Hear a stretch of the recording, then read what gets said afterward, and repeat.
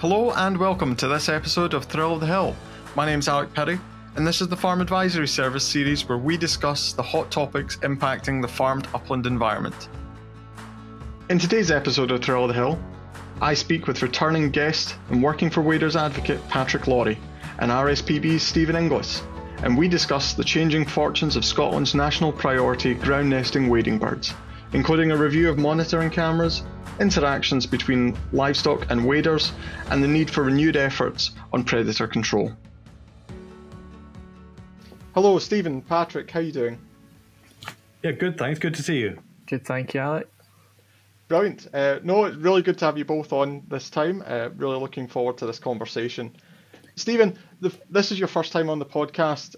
How are you feeling, and can you give us a bit of an overview as to what RSPB's role is in terms of wader management? Yeah, hi Alec. It's good to be on. This is the first podcast that I've been on, so it's good to try something new. Yeah, so I mean RSPB's got a big role. It's in wader management and conservation. Waders are a big priority species across Scotland and the UK, and certainly it's a priority for us in Scotland. I in particular work on a project in the Muirkirk Uplands focused on the special protection area there. Part of the Cooperation Across Borders for Biodiversity project, or CAB project, and that's a project we've been working with estates, land managers and farmers to offer advice and help them improve their habitats for waders and for raptors. Good stuff. I'm sure we'll come to some of that later on in the podcast. Patrick, welcome back. How have you been? What's been happening? Can you give us a bit of an update since we last spoke? Yeah, so I think it's been 6 months since we last spoke. It's been busy winter, busy calving. Hay's now in and made and sorted, and very busy breeding season for waders too. So stacks of stuff's happened. I've run a survey of curlews here. I've been working for waders, running a big nest camera project across the country. It's no time to sit down. I would absolutely encourage our listeners to take a listen to the first podcast that Patrick and I recorded. But I'm wondering, Stephen, can you just lay out for us, get us kicked off, and talk about the species that fall into the broad category of wader? What are we talking about there?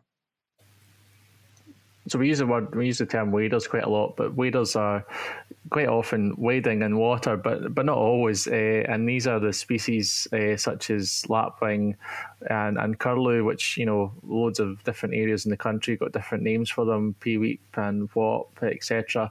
But you've also got your oyster catchers, species like snipe, redshank, and golden plover, and they're breeding across lowland, farmland, and right onto the uplands as well. So that's the waders that we all love so much. And Stephen, waders fall under the category of national priority species here in Scotland. Can you explain for the listeners what that means and why waders are so important to the kind of national story of Scotland, not just in themselves, but in the kind of broader context? Yeah, absolutely. So in Scotland, we have important kind of global populations of these species. So to put it in context, the UK level, we've got 30% of the world's curlew and about the same for oyster catchers. So that's like almost a third of all these species, all the individuals in the world. And, the context of that is as well that over the past 20 years, all of these waders have largely declined. So in Scotland, for curlew and lapwing, that's been by about 60%, and for oyster catcher and redshank by about 40%. So that means that at a kind of global level, these species are near threatened, which really ramps them up the conservation agenda. And so that's why they're really national priorities in terms of the conservation effort. But we have to remember that they're also, have a very large cultural significance, very prominent species in rural life, and species that, are a large part of people's memories of these landscapes. And it's something that we want to pass on to future generations. All three of us were at a conservation meeting in Cumnock centred around wader management in East Ayrshire. Stephen, I wouldn't mind, I was going to ask you if you wouldn't mind summarising the meeting, what the overall aims of the night were and how you feel it went. Yeah, so we wanted to hold that meeting as we're coming up to the end of the CAB project, which we've now been working on in that area since the beginning of 2017. So we had one at the start of the project to kind of outline what we wanted to do and get some interest from landowners and managers, but we wanted to do one at the end to kind of to wrap it up and kind of partly celebrate what we've achieved collectively through the project, but also kind of come together and think about what the next steps are. So it was a good opportunity for us all to come together and think about that. And certainly, we don't have, crystal clear plan for the future and how we want to continue to address, the factors that are relevant to the SPA, but I think it was a pretty good night in terms of the turnout and the interest in the room, and I think the content from all three of us went down pretty well. So I would say that the general consensus is that everybody, the majority of folks across the SPA want to continue to do kind of positive land management for biodiversity, but for waders in particular. So I think we're in a good position to build on that and continue to do really positive stuff. And Stephen, just on that, for the listeners who might not know the area, can you just outline what the designated sites are in East Ayrshire?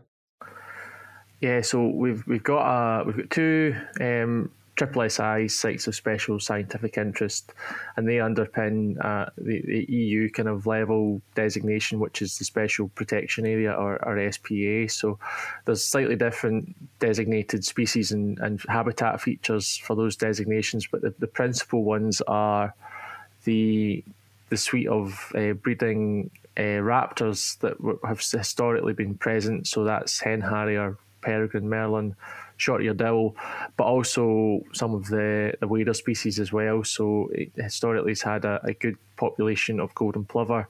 And then the habitat, which, the blanket bog, which is quite a predominant habitat across the site, is of national importance. So that's the main designations which we're kind of working towards improving. Great. And Patrick, this might come off as too broad a question, but how are the waders in Scotland? How are things looking this year? What are things like in terms of you've done some pretty extensive monitoring. What have you noticed? It probably is too big a question, but so certainly in amongst lots of like a more general decline across the country, this year's been a funny one, actually. Some places have done better than they thought they were going to. Other places have had just a pretty solid standard year. And what's interesting, actually, is that some places were all geared up to do big things this year, and actually waders didn't particularly lapwings, didn't turn up in the places where they were expected to turn up. So odd. I'd say generally, I suppose the picture is quite odd, but yeah, we personally, I did quite a big project on trying to get a figure for how many curlews there are in this part of Galloway. That was a big thing I worked on with lots of farmers where I am. But through the Working for Waders project, we did lots of monitoring of waders at nests, and yeah, we were quite pleased with the number of nests that came off successfully. The problem is, of course, that if you set a camera at a wader nest, there's a fair chance you might see the really satisfying, exciting spectacle of a whole load of chicks hatching off. But as soon as they walk out of sight from that camera, you've got absolutely no idea what's happened to them. And actually, wader chicks are really, really difficult to monitor. So while we saw some really good hatches of chicks, we can only then really rely on anecdote and kind of what people are seeing on the ground to kind of inform how we feel the year went. But yeah, but mixed bag, but actually surprisingly positive amongst a much bigger kind of general downward trend. And Stephen, much the same question. I mean, in your experience this year, what is the situation like for waders on the ground? I'd say locally, so we've got a couple of monitor sites across East Ayrshire and South Lanarkshire, and it's probably shaping up to be the best year that we've had in the past 3 or 4 years, where we've been doing quite a lot of intensive nest monitoring, and a bit like what Patrick was saying. The brood survival is the thing that we've got a kind of less good handle on, but at our reserve near Muirkirk at Aird's Moss, where we do actually try to monitor the broods to fledging, we've actually had a really encouraging year. So really high hatching success for curlew, and most broods which have hatched out are just fledging last week or on the brink of fledging in the next couple of weeks. So brood sizes aren't looking very big. We're mostly seeing kind of broods of 1 or 2, but we're seeing kind of the best productivity we've had for a few years.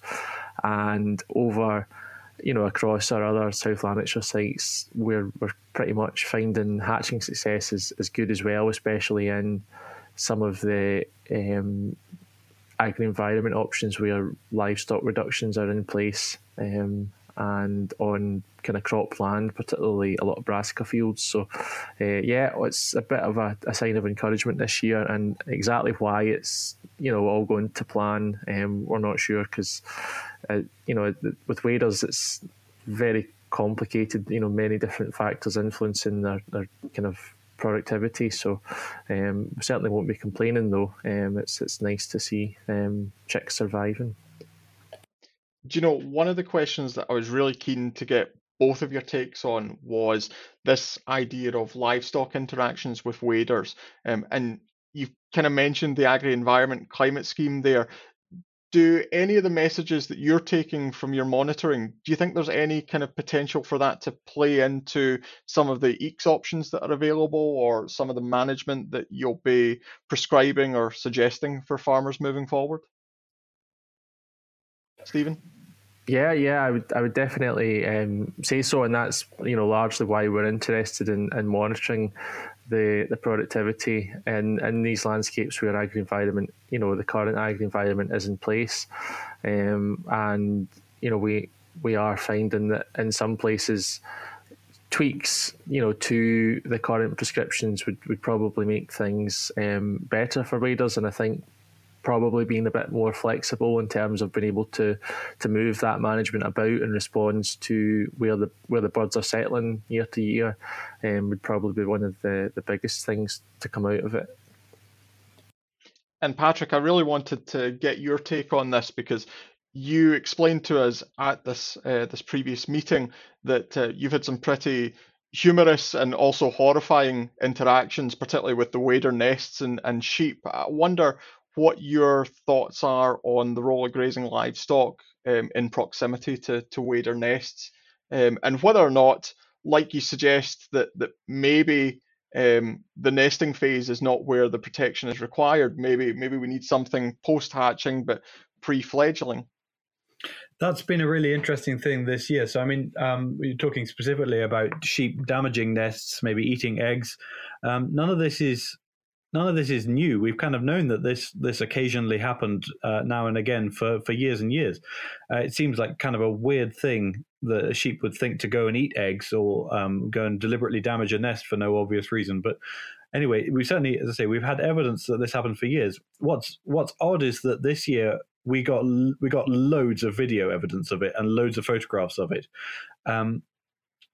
Almost disproportionately, like it was one of the leading reasons why nests didn't succeed this year, and that's something that we really need to look at. That's something that's just a really interesting kind of challenge. What's actually making sheep do this? Why are they doing it? What are the factors involved in why this is happening? But at the same time, I think it's really important to keep it in perspective, because I mean, we only ran a really small study this year. We've got no idea how big an issue this is. Actually, some of the instances we saw of sheep livestock damaging nests, the huge majority of examples in one place was down to one single lamb that was going from nest to nest and damaging the nests. So that really skews the figures. And it's been quite interesting from my perspective through working for waders, trying to really hold on to this message and keep it in perspective, because we don't want people to say, oh, no, you can't have sheep in with waders, you can't have livestock in with waders, because livestock are doing a really important job for the habitat management. Make sure that these are places that waders want to breed in the first place. So it's more about finding out why it's happening, getting a sense of how significant it is, and we really have no idea how significant it is. This is something that's caught kind of everybody off guard a bit this year, and then trying to balance it, trying to mitigate it, trying to find out ways to make sure that it's not an issue. Where it is an issue, it doesn't become a bigger issue. And it's interesting, certainly from the human perspective, and waders are very sort of emotive subject. People get very het up about waders quite quickly. Some of this stuff gets picked up by different people with different agendas, and before you know it, you can see stuff online that says sheep are just the worst thing. It's sheep or waders. That's absolutely not the message that anybody's really trying to push from within the project, within RSPB. So not speaking on behalf of RSPB, but from within working for waders, nobody's out to kind of cast blame here. We genuinely don't know what the answer is. We need to find out more about it. But yeah, it's funny, in the past, in previous years, when we've looked at what's causing declines or what's causing nest losses or nest disturbances for waders, I mean, it's kind of the usual what you'd expect. It's predators, it's badgers, it's foxes, it's crows. This year, as I say, it's sheep. Has been a big deal, but who's to say it'll be the same next year? So that's why it feels sometimes that when we're doing this and looking in detail at some of these issues, it feels like you're opening up a whole can of worms, because some of the stuff we were really sure about this year, suddenly we're doubting. So it goes to show there's a lot we don't know about waders just yet. And Patrick, so if I'm a landowner in Scotland and I want to do a bit of wader monitoring, and I've noticed something interesting at a nest that I've identified on the farm, and I've had the camera out, are you guys interested in seeing that footage? How do people go about collating this data so that it's usable and meaningful? That's a huge question in itself, and that's so when we ran quite a few cameras this year. The project that we run was enlarged this year, but when we're still dealing with about 80, 90, 100 cameras, it's tiny. And what we're not going to draw any kind of nationwide conclusions from what we found. All we can get is, I mean, it's a good tool to engage people and have conversations like this about what we found.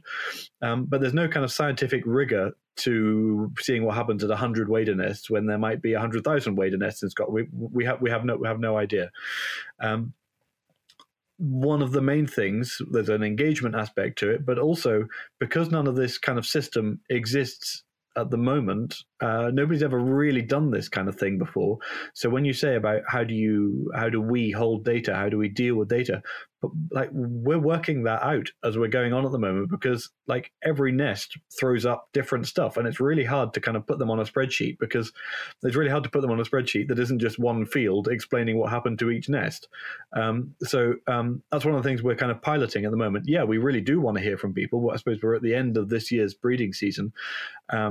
But yeah, if people have been doing that, and I know lots of people have been doing that off their own bats, but if you've been doing that, we've got a Google form. You can upload information on nesting attempts through that. That all goes into, at the moment, that's going to the British Trust for Ornithology, or that's its ultimate destination. But like, we are having conversations within the Working for Waders project to be like, you get off the phone to somebody and you've just heard about how their nest's gone.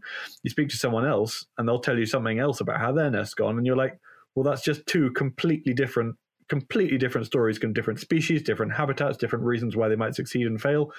So yeah, I think your question starts loads of hairs running, because like, how do you compare and contrast this? How do you gather that data and make sense of it? And that's something we're really looking at doing at the moment. Are there any areas in Scotland, Patrick, where you guys just have no idea what the story is like for waders and would be really interested in establishing that? It's funny what, like, even at the start of this conversation, we were talking about waders being both popular and rather mysterious. Like, generally, we know these nationwide figures, but a lot of them are, I feel like certainly they're drawn from samples, and they're drawn from, like, Scotland is huge and waders are everywhere. So obviously there's no, like, when I tried to do some surveys for curlews here, like, nobody's ever done that here. So while people reckoned, oh God, curlews maybe aren't doing very well in this part of Galloway, there were no figures. Nobody knew what that number was. So I find it sometimes quite surprising. We don't know. We don't know. We know where there's some good places. We know where there's some bad places, but there's also huge places that we don't know. I don't know, Stephen. Would you say that's fair enough? Yeah, I think that'd be not too far off the mark. It's kind of, we've got loads of local projects across Scotland nowadays, but there's still vast areas that are just kind of dependent upon the kind of coverage of your standard bird surveys that pick up on declines. So, that in-depth idea of how the numbers are doing and what their productivity is like, which is, one of the most important things at the moment, will probably be lacking. Totally. So what we've got at the moment is a Google form that's pretty straightforward. It takes a couple of minutes to fill in, but yeah, absolutely. If people have got, so it's specifically about ideally, lots of people set trail cameras this spring and they've got lovely photographs or videos or bits and pieces of what actually happened. But I mean, the form's set up in such a way that it is, if you saw a nest this year and you've got a note of when the date was and you've got a note of when it hatched or when it failed and what caused the failure. I mean, the form is set up to catch nesting attempts, really. So it doesn't need to be a full no-holds-barred trail camera setup. You can just be logging in observations, and we can help you process bits and pieces of that. We can help you work out exactly what it is you've seen. Also, there's quite a lot of room for question marks too. So if you did see birds nesting, but you don't know precisely what happened, but they succeeded or failed or whatever, like all of that kind of contributes to a bigger picture. But I suppose you can imagine that just means it's even harder and harder. Keeping the door as wide open as that means it's harder and harder to process that data. But that's, in lots of ways, that's our problem. Let us worry about that. This is the first year within the Agri-Environment Climate Scheme that a wader survey has been part of the application process for those who want to score the points that are available for it. I wonder, could you just lay out what the rationale was for that? And presumably that's something that you kind of broadly endorse. Yeah, so definitely. I think it helps, although we have, so the schemes will have their kind of target areas for, wader projects and where waders are known to be. Within those areas, there's going to be quite a variability, a lot of variation in where waders are present and where they're not present. And I think when it comes to targeting where this, competitive funding can go, then having that survey data to, back up, will probably help streamline that money to where the waders are still currently present and would benefit most from it, because it's still very valuable to be doing wader friendly conservation off farms where waders are, because you want to try and encourage them to recolonize other areas. The priority should be making sure that where they are is as optimal as possible. But I think going beyond that, the data is hugely valuable. So we have some landscapes where we're quite involved in, and there is more survey data to help us, make decisions about things. But certainly going forward in terms of, wanting to do anything, out with the prescriptive stuff of the scheme, if farmers and land managers were wanting to kind of tailor their management, then this wader data is really useful to give them an idea on what bits to focus on, and it helps us with our input into advising them. So I think it's only a good thing. And Patrick, you mentioned something earlier on that I wanted to come back to, and that was predators. What do we understand about the role of predator control in wader conservation, both in terms of gamekeeping within the Agri-Environment Climate Scheme? Just how important is it for people to undertake predator control? I think it's I think it's really important, and it's interesting now that, I mean, we've really got a lot of the data we need to back up a lot of stuff that has kind of been sort of accepted wisdom for a while, but it's difficult to run government policy on just accepted wisdom. So it's really encouraging that, particularly for waders, we've got some really good information now to say that predator control is, if not completely integral, really important. But that's not just two ways of saying the same thing. The difficulty, though, now is one of the things that we're looking at, particularly through working for waders, is how do you support that? How do you fund that? So, having established the precedent that actually this is something we really need to do, how do we get people doing it? And so, there's no doubt that gamekeeping has got a big part to play here. Gamekeepers are doing great stuff in terms of predator control, and actually some of the best, most exciting places to go and see waders is in and around places where gamekeepers are working. But not everywhere's got a gamekeeper, and not everywhere's actually got even kind of enough work for a gamekeeper, or every piece of landscape looks really different. And so gamekeeping is maybe it's worth thinking of gamekeeping as being just one model of predator control. I suppose my dad's generation might have thought about predator control about just as being something that a farmer would do as part of the course. That's what part of farming is. You keep on top of the foxes, you keep on top of the crows, but that's not necessarily the case anymore. I know lots of my neighbours around here don't have a shotgun certificate. They don't have time to run crow cages. They're not necessarily up for doing this kind of stuff. And in quite an important way, they probably don't really see it as being part of their job. Then it's not really something that they think about. So it's really important now, given that aspects of predator control can be funded through the AICS and some of the agri-environment stuff. How do we help people do this effectively, efficiently, properly? And how do we measure it so we can improve it? Because one man's predator control might be someone else's idea of just mucking about, and vice versa. So it's really interesting now. We're at this kind of like, right, we know this is really important, but what does this actually look like on the ground? So that's kind of where we're at with working for waders, is how do we monitor this? How do we quantify this? How do we get a clear idea of who needs to be doing it, when they need to be doing it, and how best they need to be doing it? And in lots of ways, actually, gamekeepers have been really good at taking the lead in this. So gamekeepers are famously proud of their waders. Some of the best work that working for waders has been able to do so far is kind of even piloting little mini schemes where gamekeepers come and mentor farmers and say, right, you've got Larsen trap, you've got the ability to shoot foxes here. Actually, this is what gamekeepers do. That's the huge part of what they do day in, day out. Go on, then help the farmers with it. Show them what to do. Show them the best place to put the traps. Show them the best place to get in amongst the foxes.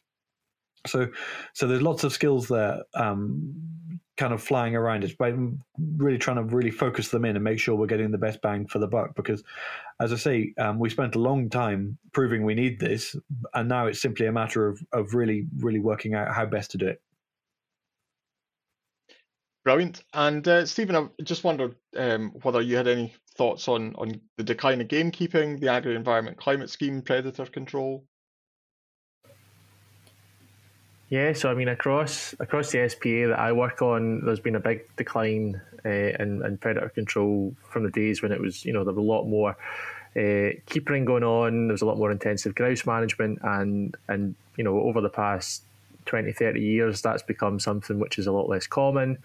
It just the figures weren't really stacking up, and because that decline in grouse interest, we've kind of had a subsequent decline in predator control. And I think, looking at the whole of the SPA, large parts of it, have gone a long time without any predator control. And I think at the moment we're coming into a point where there's probably more going on than there has been for quite a long time. And it's interesting, and I think this links into what Patrick was saying about, different people having different ways of doing it. Quite a lot of the mechanisms across the SPA, even between, adjacent farmers, they're funding it through different mechanisms. They'll be carrying it out differently.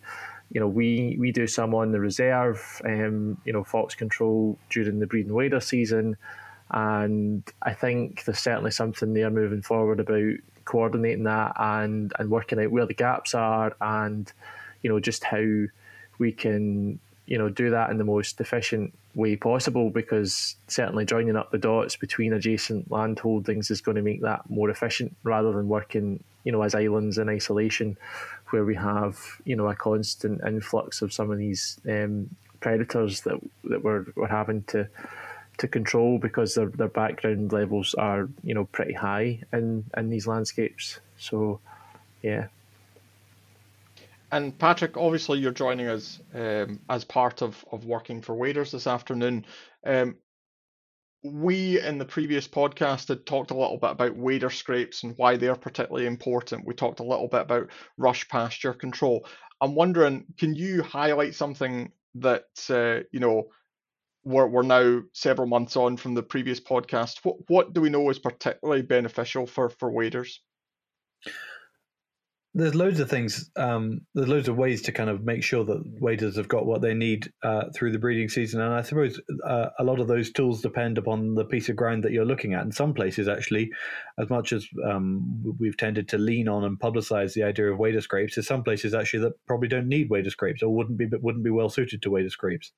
So I would say there's no one or two even kind of best things you can do. There's a whole range of different things you can do and fit them in according to what suits you and what suits your farm. So some places rush management is a really, really important part of it. In other places, sometimes it's scrub tree removal when spruce trees are coming in from, say, adjacent forestry plantations. So in terms of the habitat work, you've really kind of just got to, well, certainly from my perspective, it makes sense to identify what you're probably going to be quite good at, and then just head in that direction. And it's no use trying to push away from the kind of the natural direction of travel. And back to predator control as well. The stronger, more kind of robust you can make the habitat for waders, I don't know. I slightly get the impression from what I've seen over the last couple of years here, the more robust you can make the habitat for waders, the more robust the birds are in terms of being able to look after themselves in the face of predation. So, there's lots of different kind of techniques you can do. In some places, actually, productivity where the habitat is really good, productivity can actually be pretty good without predator control or very little predator control.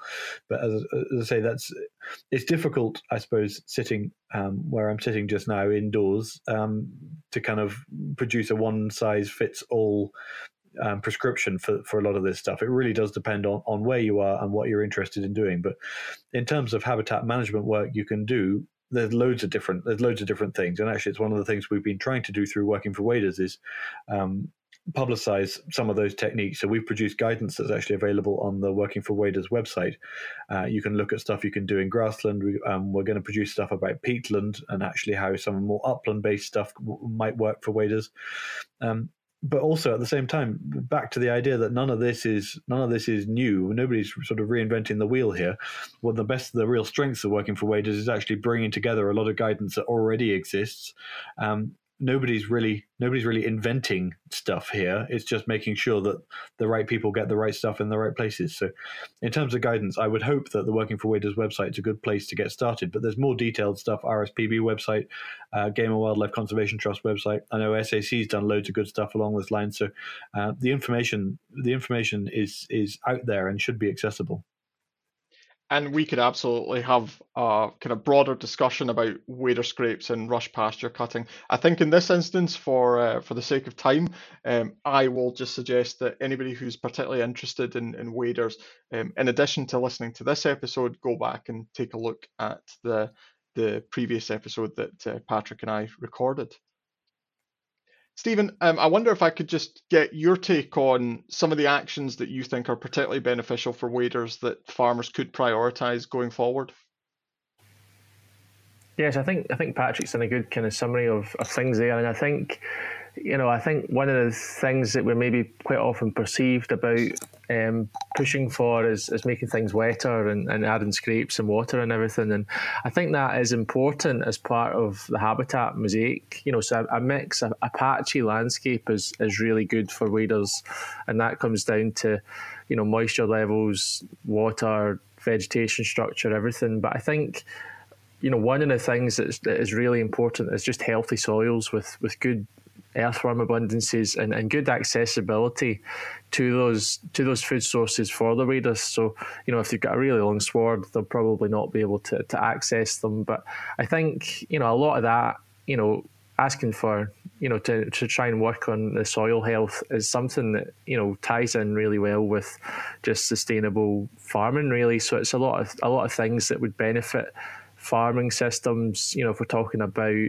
liming on acidic pastures, aerating, compacted soils, these things that will benefit waders through the food abundance, but they'll also benefit, the farming systems, improving drainage, and improving grass growth. So I think having that as part of the mix, just good food sources, with nothing else in the landscape's not really going to support waders, but having that as part of a mix with, less improved habitats can really, give them, it can help support good populations of them, but it helps them be more resilient in the face of, difficult, if they've got a lot of predator pressure. So it gives them the opportunity to feed up more and to lay more replacement clutches if they need to do that. So I think that's something that, isn't too much of a hard sell for people to get on board with. So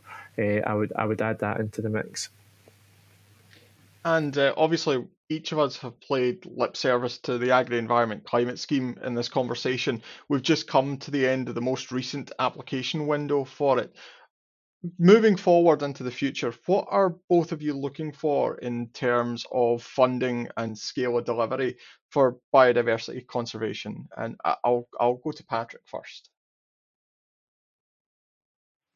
Again, that's another huge question. I would go back to bits and pieces of what Stephen was just saying there about how much a lot of this marries into kind of essential productivity management anyway, that a lot of farmers probably would be doing with some adjustments, some small adjustments to suit waders. So I think in terms of support, it's going to be interesting to see how. I mean, a lot of the big prescriptions being brought forward at a national level often kind of miss some of the real local detail that actually people on the ground need, and that's been really frustrating in the past. But actually, I'm on the steering group, the Scottish steering group of the Nature Friendly Farming Network. There's so much crossover when it comes to just a slightly more sustainable take on agriculture. So much crossover with wader conservation. I can't help but think, like, if farmers knew how much money potentially they could save in places by doing stuff that would actually be helping waders, I mean, it kind of strengthens that potential revenue stream. Even if you're saving money, not necessarily making it, and then you can patch in more targeted bottom-up approach, actually putting more value on that kind of bottom-up approach to farmers who really want to take the initiative. And that's one of the great things about I've seen through working for waders is. Farmers like waders. By and large, farmers like waders.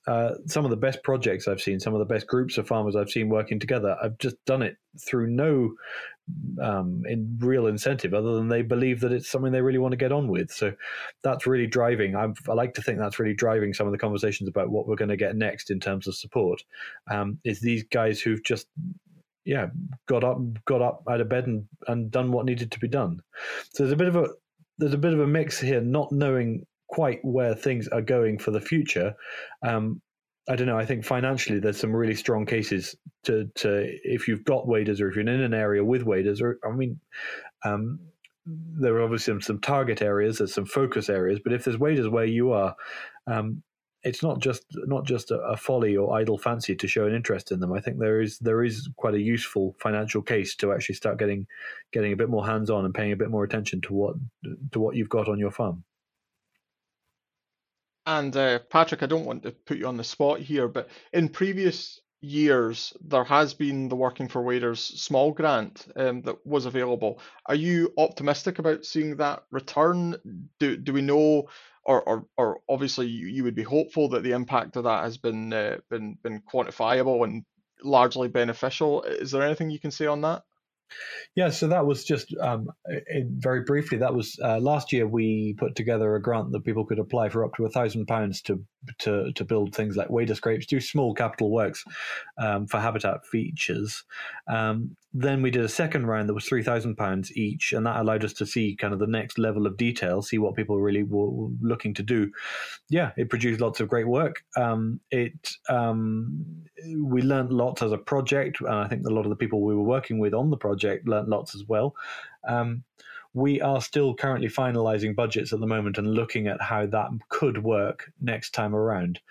I can't say whether that's going to be available or not, but that's certainly something that now that we've done it year 1, year 2, looking at doing it year 3, that has been a really popular, useful way forward to get interest and actually make it a two-way learning process. So I hope that it'll be back, but equally we have at the moment some really good other different ways of achieving the same goals. And given that working for Waders is kind of a bit of an innovative project, we do lots of experimental stuff. It might just be that we've cracked something that works here and we pass that on to someone else or some other method of funding it, and we go on and trial something else. So as I say, when we have made that decision, that'll be front and center. I think that'll be hopefully be quite well publicized so people can get on board with it.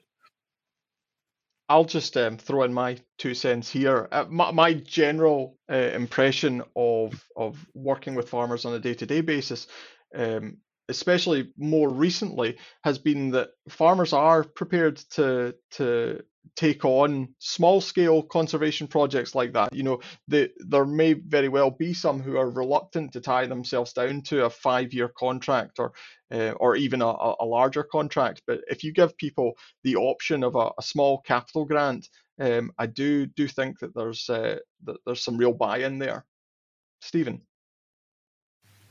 So I think for the future around agri-environment, I think it would be good to, if it's going to be a results-based system, which we hear a lot about, I think I'd like to see the flexibility for land managers to be creative and innovative, because, as we've discussed, all farming systems and farms are different and unique. And I think these broad brush prescriptions, we know they don't always necessarily fit, even though they're designed as best as they can be. And I think that sometimes holds some farmers back, that we'll be able to do stuff that's even more beneficial for waders. So I think, obviously we need to have guidance and structure for some people that aren't as advanced and knowing what to do and where to take things.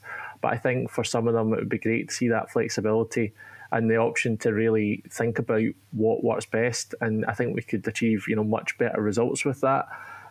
Obviously, if it's going to go to a results-based system, we need to be able to monitor those results, and there's more cost involved in that. But I think, that would really help, make sure that what we're doing does have, the impact that we know it can have, because certainly there's the will there from people to do it. Are you generally optimistic about the outlook for waders in Scotland? I mean, based on what you've seen in the past year, do you think that we're on the right track? I'd like to think that we are on the right track, and I mean, I think there's, RSPB, we're doing loads of work working for Waders are, and working for Waders are really, helping, facilitate that kind of joining up and sharing of resources, because there's, we've done a lot of work, a lot of research on these species, and I think, there's always need for more research, and some questions will always maybe elude us, the answers might elude us because they're very complicated issues. But I think in terms of actually getting on and delivering the work now, there's so many kind of across the country, so many different partnerships popping up. We're involved in some, and there's loads of others that we aren't involved in. And it's hard to think of a group of species that, another group of species that are receiving so much interest. And I think it's the kind of unilateral affection for these species across, conservationists, farmers, estates. I think that if we can, turn things around at this point for waders, then I'd be quite, disappointed. Not to say that it's going to be an easy task, because it's certainly not, and it is very complicated. But I think there certainly is the will there to do it. And I think if we can just, make sure that funding is in place to do it, which I think will be, and there are different mechanisms for which we can fund a lot of this work, then hopefully we can, we're in a position where I think we've got robust enough populations in some places, of course, to kind of turn things around. Great. And just winding down the podcast now, guys, I really appreciate you both coming on. Can I just ask, Scottish Government have indicated that they want to see transformational change in the way that we are farming and managing the landscape in Scotland to meet the kind of joint crises of biodiversity decline and climate change. From a Wader perspective, what does transformational change mean to the two of you at farm level? What would you like to see happen? I think, talking about transformational change, I think moving forward, I'd like to see agriculture, try to be more sustainable. And I think it will go in that direction, reducing inputs, which I think I can understand, why we've gone down that route. But making it more sustainable is probably going to suit Waders really nicely, and just using the kind of what is in the ground and on the ground as your sort of your base to work from. And I think that intensity of agriculture would be much more suited to allowing Waders to kind of thrive, and it would go hand in hand with a lot of the positive work we're trying to do for them. I'd just go along with a lot of what Stephen said. I think he's nailed it. I think the one concern I'd have is that so much of the stuff about regenerative land use, new directions for farmland, my one point of concern is tree planting, forestry. I would say almost everything else, aside from tree planting and woodland creation, almost everything else you can do in terms of really embracing some of the exciting stuff about regenerative agriculture is a win-win for waders and farmers. That's such an interesting kind of pinch point, given that waders and trees just aren't always that compatible. I mean, that's a broad brush comment. There's ways and means with some species, but as a rule, waders aren't big fans of trees. It's juggling those two in certain places, and we've probably got to go back to some of the stuff Stephen was saying earlier about having good surveys, working out the really strategically important areas for waders and making sure that those areas are kind of managed with an eye on those birds. That's probably going to be really important for the future. But waders are pretty resilient. They're farmland birds. They're designed to be riding alongside a lot of rural businesses, provided we just bear them in mind a little bit more than we have done. I think they're robust enough to go along with a tremendous amount of transformational change. That's one frustration I have sometimes with waders, is that they kind of are linked in lots of people's minds to kind of old-fashioned farming, the way things used to be. But there's nothing intrinsically old-fashioned about them at all. We just need to give them a bit of space and give them a bit of breathing room. I think we'd be surprised at the kind of habitats that we now need to make, facing the climate crisis, facing all the issues we've got. I think we'd be surprised at how flexible they can be. But they aren't straightforward birds. There's lots of complexities we need to unravel. Provided we can crack that, I think they've got a decent future ahead of them. Brilliant. And so, closing question for both of you. You're both working at farm level right now. You're seeing what's going on in the industry. Is there anything that you want to spotlight, any particularly good practice or innovative ideas that you think should be getting more attention? Stephen? So I've done quite a lot of work on peatland restoration over the past couple of years now in and around Muirkirk, and I think the way that is unfolding, obviously with climate change, being hugely significant for all of us just now, that it's all going down the sort of carbon route and how it's good for climate and everything, and that's absolutely true and very important. But I think that these healthy functioning peatlands are also really, really important for biodiversity, and for waders in particular, as certainly as part of those habitat mosaics where they can really thrive. So I think it'd be really good for us to continue to profile just how the extra benefits to peatland restoration over and above the climate benefit. And Patrick, anything that you want to spotlight? Yeah, I think Stephen's stolen my thunder on that. I think peatland is a really interesting kind of potential direction for wader conservation in the future. And I think actually that's where we're going to see some really good successes for certain, particularly upland species of wading birds. One thing I've seen just recently that I thought was really cool is bits and pieces of mob grazing in the uplands, which, while I don't think there's any specific data or real kind of close-knit analysis of the effect, moving cattle, really hammering small areas and moving them across in sections across a large area of hillside. As I say, no data to support it, but it looks fantastic for curlews. Bits and pieces sometimes just look absolutely spot on. You couldn't design better kind of habitat, making sure that there's grass at almost infinite degree of different stages. There's insects, there's all sorts of different structural diversity in there. I'd really love to see a little bit more data on that to back that up, because actually it's interesting, mob grazing so often being put forward as like an agricultural technique, like an agricultural pro, something that'll pay off in financial agricultural terms. But I think there's some really cool biodiversity arguments in there as well that we haven't even started to unpick yet. So when people start talking about mob grazing in the uplands, I get quite excited about that. That's really cool. Brilliant.